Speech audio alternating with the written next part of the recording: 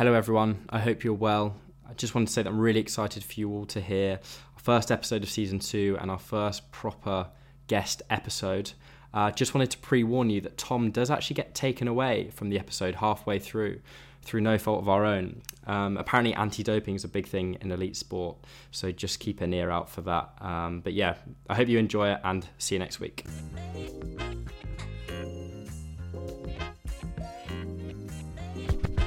Hello everyone and welcome to a brand new season of the Weekly Freestyle. This is season 2, episode 1, and we're starting off with a bang. So we've got our first ever guest on the podcast. I'm really pleased to introduce a good friend of mine, a world record holder in the swimming world, a fellow, training partner in the past, and an avid listener of the Weekly Freestyle, hopefully. George Taplin, thank you very much for joining us today, George. Oh, it's great to be here. Thanks, Tom. Good stuff. So Alex is with George, actually. So they're together and I'm in Bath at the moment recording this. And we're going to be able to produce a little bit of video content as well, which is really exciting. But I thought I'd just kick it off with an introduction. So George and I grew up, we grew up racing each other initially, actually. We raced, first time we went head-to-head in a bit of a clash was the 2011 Summer Nationals when we were both 11 years old. And we had a bit of a tussle on a 200 IM. I think that one went my way. I think it was the only one that went my way for about the next 8 years to follow. But we raced each other. George swimming for Hillingdon Swimming Club, myself for Maidenhead.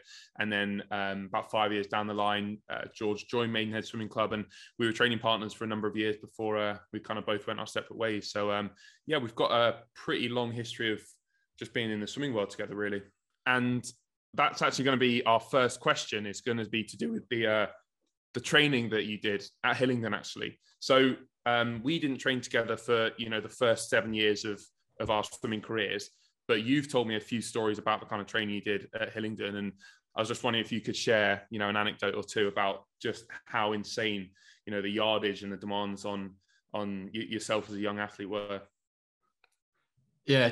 Cheers, Tom. I think, I guess tussle on the 200 IM, I guess it's the right word. It was, we had big differences, didn't we? And I think your breaststroke left me about 5 meters to catch up on the last length of freestyle. And I thought I got you. I think even some of the swimming team thought I got you because of the number was like, I think 8.8 versus 8.3. And I think everyone thought the 3 was an 8. So we drew. We didn't. You beat me. But no, yeah, you're right. I think when we were young in our age group years, we had slightly different training programs. I think, as you mentioned, you had a big sort of step up when you were 15, 16, and that sort of correlates to your performances. And there'll be questions around how key that was to your long-term development as an athlete. But yeah, I think at that point in time in swimming, there were a lot of programs doing a lot of mileage at that age with young kids. And to be honest, swimming is, still has a reputation for it. And I think because there's such structure from a young age in swimming in terms of, you can be 9 years old qualifying for a county level competition. And when you compare this to other sports, it's just simply not an option in other sports. And, that's got its advantages and disadvantages. But, one thing's for sure is Hillingdon had a great energy and a lot of high performing athletes there. So, volume is key in a lot of endurance sports. And yeah, from a young age, we got going, towards 8-9 sessions a week and with some Sundays sort of being around 3 hours and frequently going over 10,000 meters. And, probably the most memorable one going up to 12,000 meters, which I think kind of set me up in the future to think about more long distance swims. Because when in one training session, you're doing 12K, you can kind of almost scale up actually. You're a quarter of the way across the channel there, almost, or over that, maybe a third of the way. And that's just one training session. So, some big volume, a lot of intensity, but also, as you probably found, as we spoke many times, your swimming friends and your friends at the club are you're closer than sometimes even, other friends in your life, even at school, because it becomes your life and you're all dedicating and going through the suffering together. Bit different to what you were doing, I think, at that age. Yeah, a little bit different. So we'll get on to one of the things we're actually going to talk about is kind of what you're able to draw from those early years and carry it into what you've done in the last few years, and some of the kind of the positives and some of the negatives as well that you're able to take away from that. But first of all, for, you know, people who aren't avid swimmers themselves, to put that into perspective, my big sessions, so at Performance National Centre, you know, the Team GB Performance National Centre, one of the big sessions we do will be 7K. You know, they'll be, you know, maybe once a fortnight, something like that, you know, 7,000 meters in a 2-hour session. That's really kind of pushing the top end of yardage. So to put that into perspective, George was swimming 10, 11, 12 kilometer sessions when he was, you know, a young teenager, which just is, I know you said a lot of programs are quite endurance and distance and volume focused, but I mean, I think of all the people that I've met through those age group years, you know, it's got to be some of the most unreal training. You know, it always makes me think of the kind of yardages that Thorpe was doing, you know, in his prime when he was doing these 100-kilometer weeks and things like that. So that's really interesting to hear about it. You know, and you were kind of a long distance freestyler from a young age while you were doing your training at Hillingdon, and I'm right in saying your coach made you get in and do a stand up 1500 meter effort before some of the sessions. Is that right? Yeah. I used to sort of jump in the pool a little early on some of the mornings to go through the experience of the 1500. The 1500 is, you know, it's a very unique event. It's very different. A lot of the other ones is more about, you know, looking a bit more at just sort of going fast and just trying to tolerate it. Whereas there's a lot more tactics involved in 1500s and pacing. So, but at that age, I remember just today, actually, I was trying to sort my room out and I saw an old chart that I had of my 1500s and the dates on them. And you can just see the sort of linear increase in speed because at that age, week by week, you can almost notice the improvements. But yeah, I mean, it was a way of adding an extra 1.5 kilometers into the session at a time where we thought, you know, that's what we needed. And, you know, it was 12 and 13, you know, we were young, but also we had the ambition of going to win national medals. And, you know, it's fiercely competitive at that age. And we thought that's what would, you know, give you sort of the edge over your competitors. So, that's training really. No, it's interesting, and like I said, you know, we're going to speak about the positives, and you said, you know, ambition, having that drive, you know, getting out what you put in. They sound like all things are some of the positives that you're able to take away from that.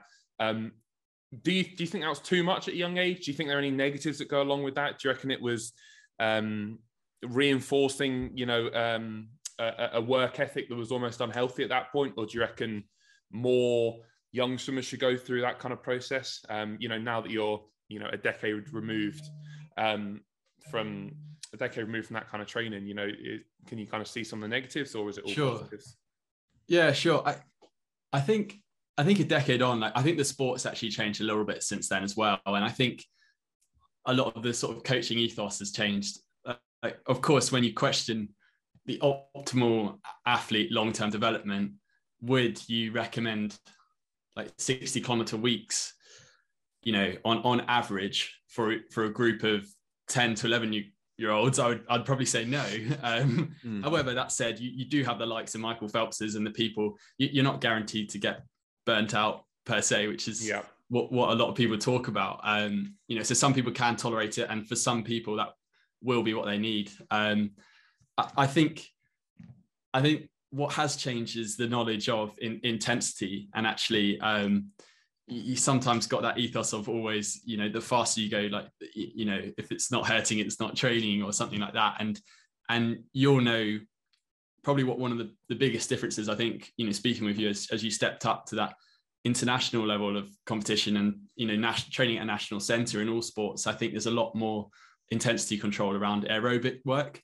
So that knowledge about, you know, your basically your endurance profile and how to actually, what your low intensity training is and what the benefits are of it.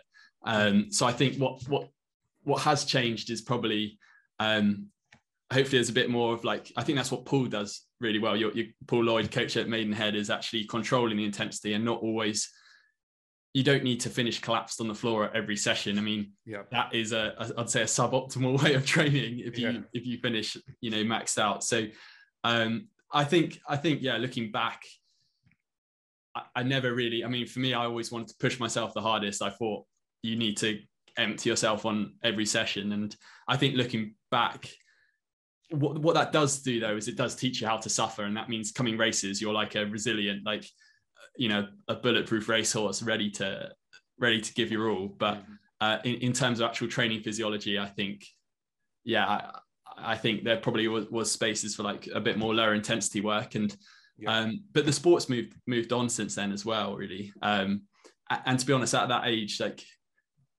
you know, coaches are developing as well, and I think you just want to give your best. And is George, I was just going to say, is that something that you enjoy doing in terms of like now and going back then? Do you enjoy sort of being that guy who's smashing the longest distance, and do you enjoy going, right, I've got a hellish session coming up here, but this is what I love doing? And are you kind of addicted to that, like emptying the tank, or is it I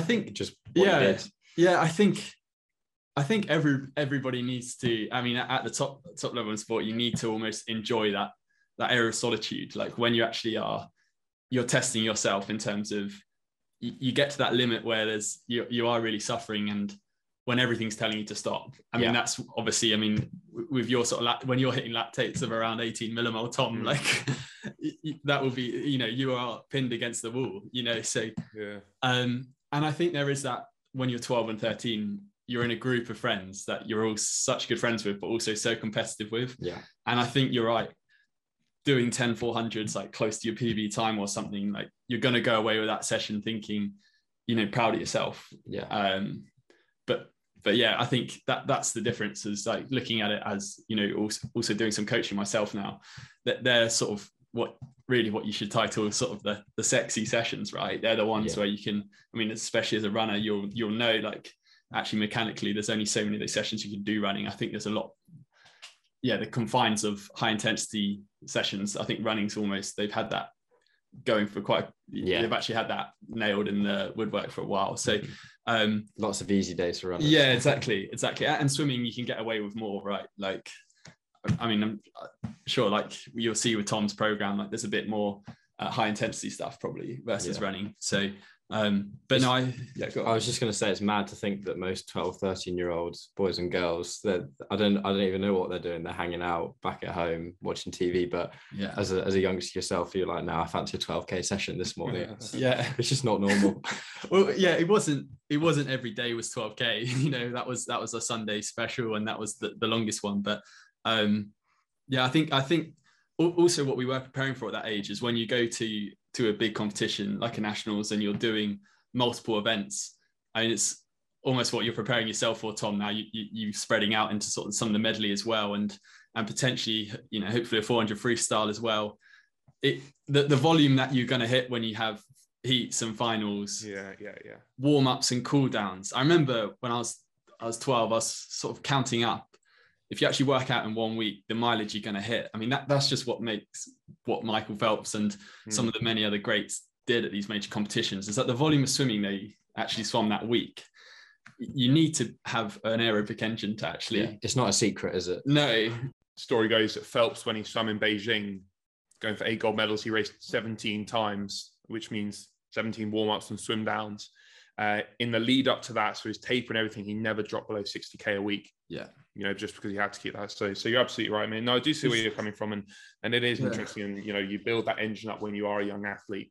I just think, you know, it just sounds like you built more of an engine up than most kind of teenage swimmers. And that actually kind of carries me on to my next question. So moving on slightly later into your life, you left the sport of pool swimming. Correct me if I'm wrong. When you moved to university when you were 18, is that right?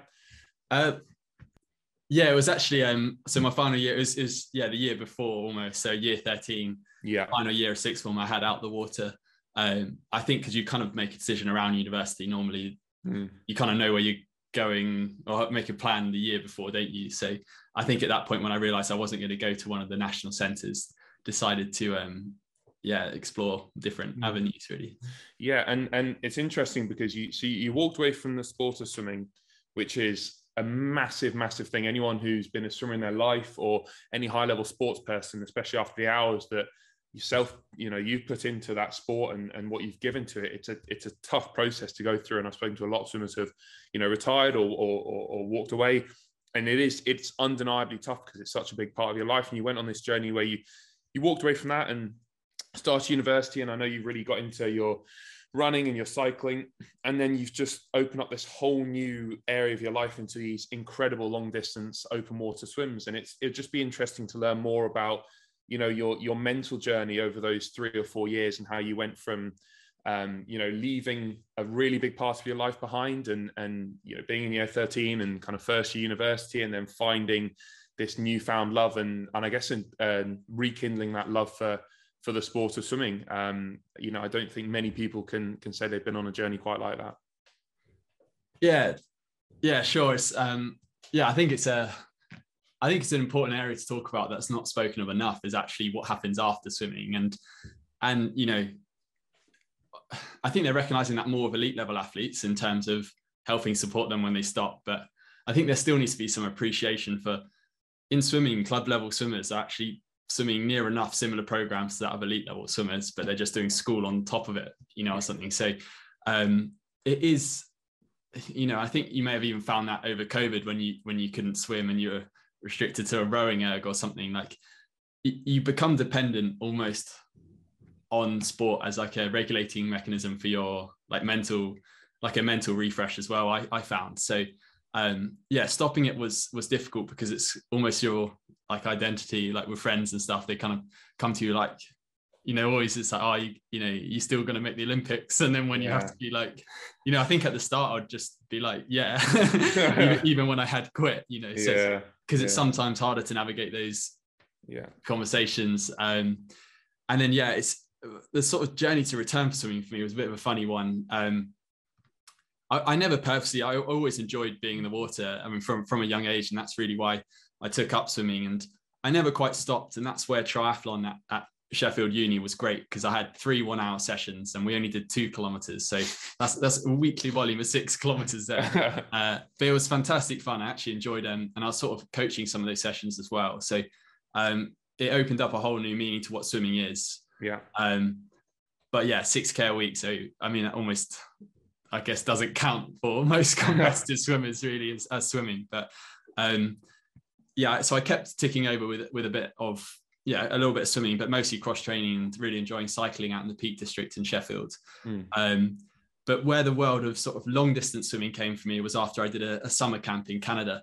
So I was working at a summer camp with as a kayak instructor out there, and the lakes out there were just phenomenal. The clarity of them, and also the temperature of them as well. Was sat around sort of 23, 24 degrees, which was perfect for swimming, and you didn't need any wetsuit. Just most mornings I'd wake up early and just use that as my time to have a reset before sort of having to look after a group of 8 to 10-year-old very naughty boys. So that I'd use that as my time to kind of refresh really. So got into swimming there, swam out to the we had this highway swim which was up to the other side of the lake, and that was about 4K, which was just got into doing that most mornings. And, sorry, George, I'm going to have to interrupt you here. I've got anti-doping have just turned up to do a doping test. Yeah, so they're at the front door. So you better go and speak to them, mate. It's almost like a cooling off period I think everyone has, and it will vary depending on what your next step is, and also to what intensity you were doing the sport before, really. So I think if you can find a good group of friends and join something different, it's actually a good way to almost fill that gap in your life. But it's almost like switching the problem. It does take time to come to terms with, because a big goal like you would have your running as well, if it was like an ultimate goal, like sort of getting to the top of the sport, as many people do, to you'll have a lot of motivation and fixation on that goal to have done the training that you did. So to suddenly, they say it's like swimming upstream to your goal. Mm-hmm. So to then suddenly lift your feet up and drift downstream, that's what it can feel like sometimes. And it's going to have an impact on you, because if you didn't care about it, then you wouldn't have done it or been in a position where you nearly did make it. So it is a challenge. And I don't think there really is any one answer for it, to be honest. I think you're guaranteed to feel to almost struggle with it to some level. It's not, it's difficult to go through that and to feel no sort of, like absinthe really for not actually being there. So you're right, it's a difficult question. And for me, it came in the form of joining a triathlon club and actually you know, sort of finding out the more sociable side of sport. I mean, especially like, you know, going on easy cycles and runs and just mostly doing it to be outside just and chatting with people was like a total new prospect for me, you know, or, you know, I just had a Casio sports watch, like, so I never was like really tracking where I was going as such. So that helped me for the first few years, actually. Yeah, I guess one thing as well is surely you must have gained other stuff in your life rather than being sort of glued to the lanes or the line on the bottom of the pool the whole time. And as you say, you can kind of maybe relax a little bit more as well. Definitely. Yeah, that's so true. I think you do need to consider that when, you know, if that sort of pursuit of elite sport if you do end up closing that goal, that there's a lot that opens up for you, because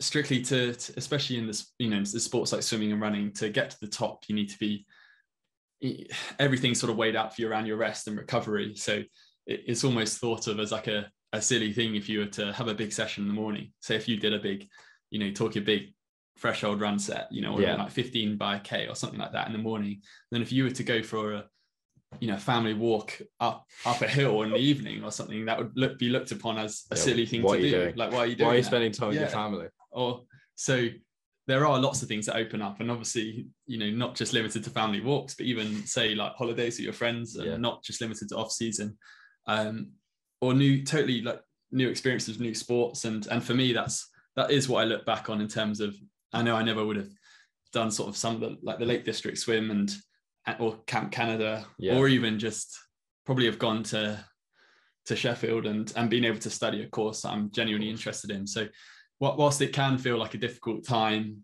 also try and look at what you can do with your time, and be content with the decision that you made, because if you're not, as fine. Swimming's always a sport you can come back to at any point. Like 100%. I think that is another thing that I probably would say, is that your retention rate for your ability to swim is so much better than anyone can ever perceive. I think people think if you have 2 weeks out the water, you know, most swimmers think that you'll never be able to swim again. But actually, I had like, you know, like I said, I was swimming 6K a week, and that was enough to really retain almost 90% of my swimming. So it's all good. And I don't know why we're pretending that like you've retired from sport, or like you're just doing it at like a leisurely level, because you're actually a world record holder. Well, yeah, I actually, George is actually a world record holder previously. So someone's actually managed to go out and actually swim the lakes in a quicker time, which is fantastic. And I encourage more people to do it. I hope it gets sort of registered as in like an official swim. Is it not an official? Is it an official world record, or? What makes it an official record, I guess, would be to contact Guinness World Records. Yeah, we need you in there. But anyway, so the sort of event that we're talking about is swimming the length of all the lakes in the Lake District. How many lakes have we got? So there's 13 lakes. And sort of came about the idea. My dad was an open. He's done a few open water swims later on in life to raise some money for charity, and he'd done Lake Windermere, and I was always keen to try and do Lake Windermere, the longest lake in England. Yeah. And I then saw next door was Lake Coniston, and I was like, whilst I was up there, I saw photos and some videos of people swimming there, and it looked lovely. So I'd like to do that one as well. And then I just quickly totaled up what the total distance of them were, and it was 73 kilometers, and thought I would like to try and give that a go. I had no clue where I'd get to. And what was it? You mentioned your dad, but was there something specifically that motivated you to do it? Had anyone done it before? So, well, for me, it was actually out in Canada that I came back from Canada. Obviously, enjoyed a bit of open water swimming. That's when I first started doing a bit more long distance open water swimming. And then Ross Edgley had just swum around the UK. So that was the summer that he did that. I just remember thinking, I was seeing the stats he was swimming per day, and I was like looking at the map and thinking, how is for those who don't know, Ross Edgley, he's kind of like he's a strong man, but he's done all of these ridiculous challenges. I'm trying to think what else he's done. Like he pulls tree logs from the islands in the Bahamas. Yeah, so that's it. So he's done the triathlon, he called it, where he towed like 150-pound tree. On the swim bike and run phase of an Olympic distance triathlon. But he's done some powerlifting. Also, I think he was a junior GB water polo player. He's just remarkable, and obviously now has just tried to break the longest distance swim in a lake in Loch Ness at the moment. So, but he inspired you. Yeah, well, I just couldn't believe that a human could go as far as he was going in swimming. So I wanted to see how far I could go. Yeah. I just wanted to see what physically would stop me from swimming. Because sometimes when I'm in a wetsuit and I'm swimming, I feel like I can swim endlessly. Really? Yeah. And what is it that stops you? Is it mechanically something will go? Like, is it a joint or something? Will your head go? Will your head go? Or is it a case that you can only take in so many carbs per hour and you'll be metabolizing a certain amount of carbs? So actually the energy deficit will ultimately get you. So I asked Dad 2 days before and I was like, is it okay if you kayak alongside me and I'm going to try and swim? Were you out in the lakes at this point? No, this was actually on the Thames. So I jumped in at Henley. Okay. Henley on Thames at 7 a.m. Yeah. And then was this a summer? Just after summer camp. Okay. I came back and then set out at 7 a.m. and yeah, I got to Marlow, which is about 13k downriver, and nice. I felt okay, and that was sort of my longest swim by a kilometre at that point. So I thought, you know what, I'll keep going and see. And then I got to Maidenhead, which was 26 kilometres. Yeah. And I remember I was actually outside Tom's house, and Dad was like, "Oh, this is a great finish point and stuff." Well done, man. I think your dad wanted to go off and do something else for this Sunday. Or whatever. Yeah, probably. But the problem was I wasn't finished yet. I could still swim, and I hadn't quite got. So you were still feeling fresh after 26k of swimming. I don't think fresh is the word I'd use, but more I hadn't got to the end point I was looking for. Yeah. So I then thought, you know what, I'll try and get onto Windsor. So only 12k downriver. And that 12k was, I learned a lot about myself. And that 12k, was that a tough? Yeah, I mean, I guess cyclists call it bonking when you lose all your carbs, and that's definitely what happened to me. And but yeah, made it to Windsor.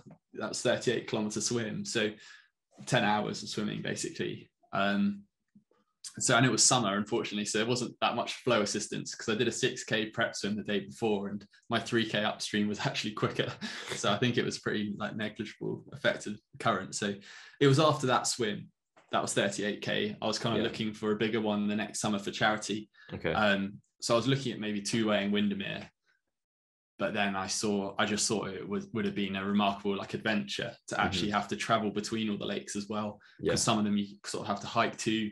Some of them we actually kayak down the connecting rivers between as well. So and then that's where the sort of idea came about really, after that big swim on the Thames, to see how far I could go. And once I had a rough idea about what my body could do, I then just took that into the Lake District really. And what was the toughest thing to do with planning it? I guess trying to swim 75k in itself, especially as you'd only done about 40. Yeah. Surely that's up there. But was there anything specifically where you're thinking this is really going to be a challenge for me? The difficult thing was actually when you're trying to swim the length of each lake. So obviously with this type of challenge, you're not going to want to try and cut corners. You want to make sure it's actually officially end to end. And the way that private land works in the Lake District doesn't necessarily mean there's a lovely, beautiful path walking, going to drop you in at the end to end. So what that did mean is we would have to walk down to the edge of the lake. And then sometimes I would actually have to swim to the start point, or if you'd have to get across. Yeah, to get across. And that mileage obviously didn't really count. Yeah. And I remember for Ullswater, my dad, he put me in the front of the inflatable kayak and kayaked me over to the start point, and was sort of getting us right into the reeds as far back as we could. And I was just shivering so much on the way over because the water's about 13 degrees at the time. So it was, the temperature was another huge factor to deal with. So what time of year did you do it in? It was July 28th to the 30th. Okay. But the Lake District, the water temperature of the lakes is very dependent on the weather. So as soon as you get a big rainfall, you can literally see the waterfalls coming off the gullies, and that's just freezing water coming your way. Precisely that, because it was 2 weeks before it was up around 17, 18, but it just sort of plummeted that week. But thankfully I had a wetsuit still. I mean, I'd have to pack a few more pounds before looking at these challenges for non-wetsuit swimming. No, that'd be ridiculous. So in the end, it took, was it 3 days? I just planned it over 3 days, not in terms of it. That was around sort of 20 to 25k a day, and that seemed like a distance. It worked best with the lakes that way, without having to sort of swim through the night. Yeah. I mean, did you not fancy the 2 hours on? Well, the 2 thing hours is off? It was also It's good when my parents up there supporting me as well. I didn't kind of want to turn it into this thing. I know some people will go and walk the 3 peaks in say 24 hours, but your summit at peak at like pitch black is. This was about an adventure and actually raising money for charity. And obviously, a lot of the newspapers ran away with the headline of a world record. And I am perhaps looking at going back at some point and actually trying to do it as fast as I can. We'll come out in the night with you. Oh yeah, leave your parents at home. We'll be out there in the reeds. Yeah, need Tom to maybe pace me for that. He'd be better than I would. I think. No. The hardest day I'd say was the 3rd day. So started out in Ullswater, which is a really pretty lake. It's the 2nd longest one, but that's the one where I spoke about how I was shivering on the boat on the way over to the start point, and my right shoulder just it just totally seized up as I started swimming. And I think all the tendons, and you think about how many rotations. How many Ks had you done at this point? So that was about 45-ish. Okay. Yeah. So the last day was, it would have been, 55-ish actually, 55-ish, because the last day was a bit smaller. But so you've done, just to put that in context, over 2 days, you've done 10K more than a marathon pretty much. Yeah, near enough. Yeah. And you've still got 25K to go. Exactly. And starting that swim now, my shoulder just totally locked up, and that meant I had to start swimming with one arm.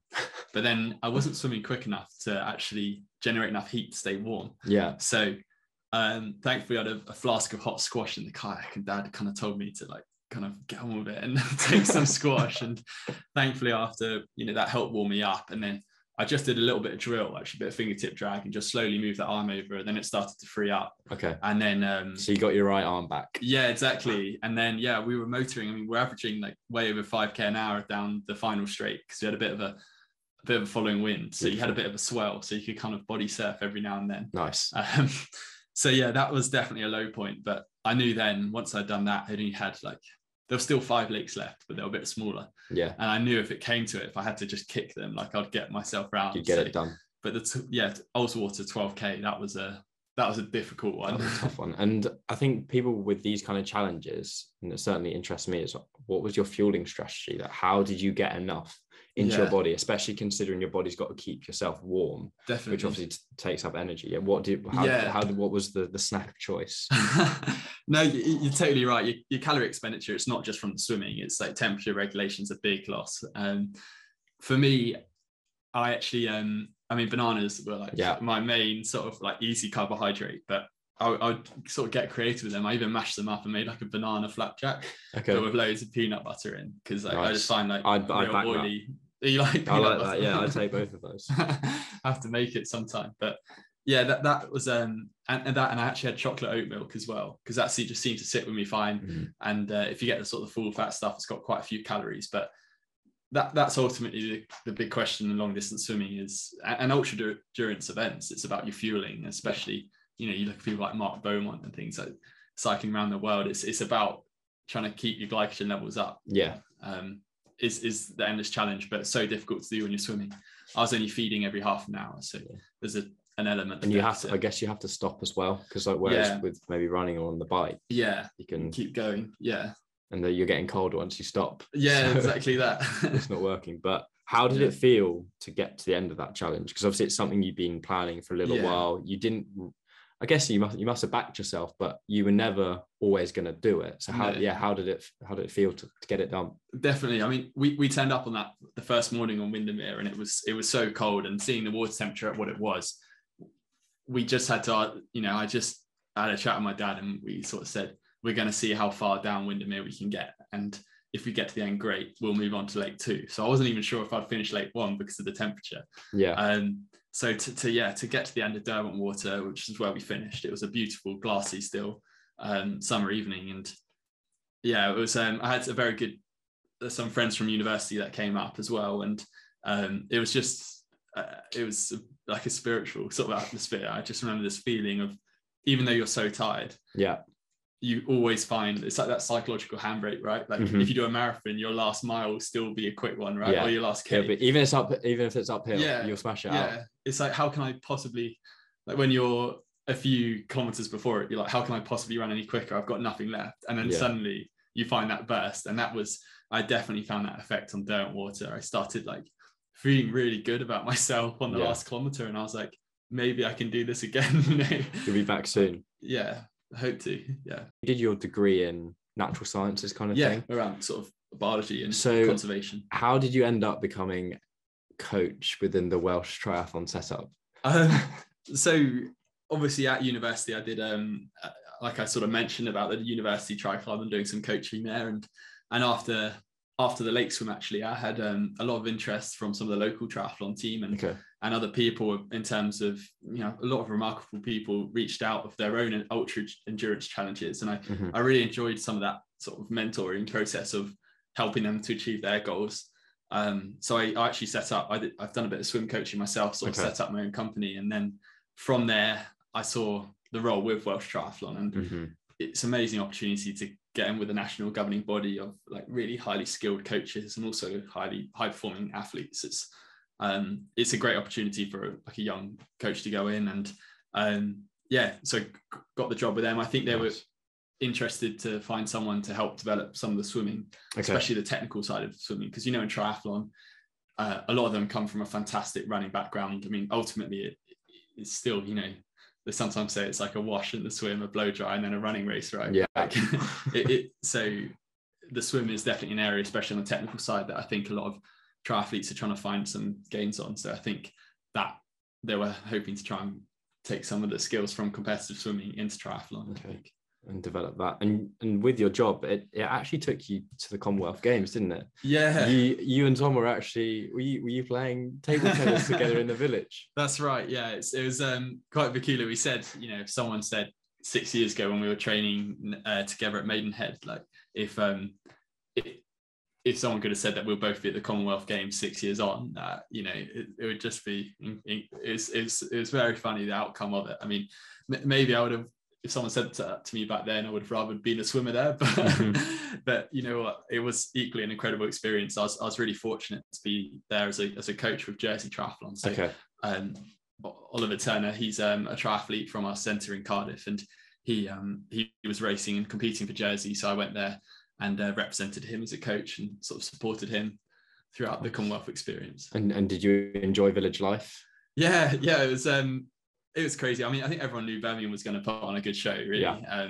That I think the UK crowds add a massive like home advantage. I mean, you would have heard that on the swimming. You had to watch something. Yeah, it was good. When the Brits are coming out, it's just crazy, the crowd. So, and yeah, they put on a great show. So in the village, it was the university village, basically. So they had various sort of entertainment tents where, like, that's what you said, we were playing table tennis, and it was really cool meeting all the different sports people, like playing pool against, I think, one of the professional walkers from Kenya, and seeing everyone. It's quite funny at the dining hall, you can kind of tell with all the different phenotypes what sports people do. You can see the big sort of giant swimmers or basketball players, and, you know, some of the smaller like divers. Such a great mix. Yeah. And is Tom any good at table tennis, or were you carrying him throughout the week? You know what? It was getting a bit dark, and I think my eyesight is not getting so good anymore. It was an outdoor. Yeah. They couldn't even afford to get you a nice indoor complex. No. So lucky for Tom, I think I was like beating him at the start, but as it got darker, he started to beat me. He's got some good eyes then. Yeah. And as I guess you move on, so you've stopped with your role at Welsh Triathlon. What's next for you? Well, I guess in terms of employment, I enjoyed, as I said, doing sort of more conservation side around my degree. So hope to find some work around hopefully improving some of our environment around the UK, and especially interested in water quality from open water swimming, and even a bit more recently, you know, enjoying some sea swims as well. I think just noticing how rapidly the water levels, like water quality, is fluctuating. It's obviously very topical right now, but it's hopefully something that we can improve over the next few years, especially as open water swimming is growing right now. I mean, I'm sure that's something Tom will speak about more of, but how more and more people are sort of returning to rivers for swimming now, which is great. But hopefully we just got to make sure the water quality is good enough for that. But then in terms of sort of long distance swimming, I think Tom and I are in the planning stages of something big. So I'm sure. Are we going to get an exclusive, or is it still very early stages? It will be, I think, after Paris now for Tom, because we can't really afford to put a shoulder out or something. Absolutely before then. Not. We can't get his right shoulder completely freezing up. No, he's got bigger fish to fry before then, possibly. Really. So, but after that, I think we're looking at some big swims, and obviously for them to sort of be non-wetsuit, we need to look at somewhere a bit more temperate, so a bit closer towards the equator. But that's a big plan. We'll release down towards the equator. More, we'll release more as we get closer to finalising that, really. And it will hopefully be a bit warmer than the Lake District. That will be nice for you. But yeah, George, thank you so much for coming on the Weekly Freestyle. Obviously a slight shame that Tom had to depart us halfway through, but it's been fascinating listening to you. So interesting listening to how, I guess, your early career started, and obviously you got such a passion, a talent, and you work hard within sport, and then I guess how that's changed and has developed, and how you've, I guess, your life away from sport, and I guess your feelings towards things. But yeah, I don't think we could have got a much better guest to start off season 2. So yeah, absolutely buzzing with that, and all the best for the future. Thanks. Yeah, no, best of luck with the rest of this podcast. Hopefully, I'm sure you get some big people on here. There'll be none bigger than me. Thanks, guys. We hope you enjoyed that one. We're certainly keen to get George back on the podcast at some point to discuss a lot more in more detail.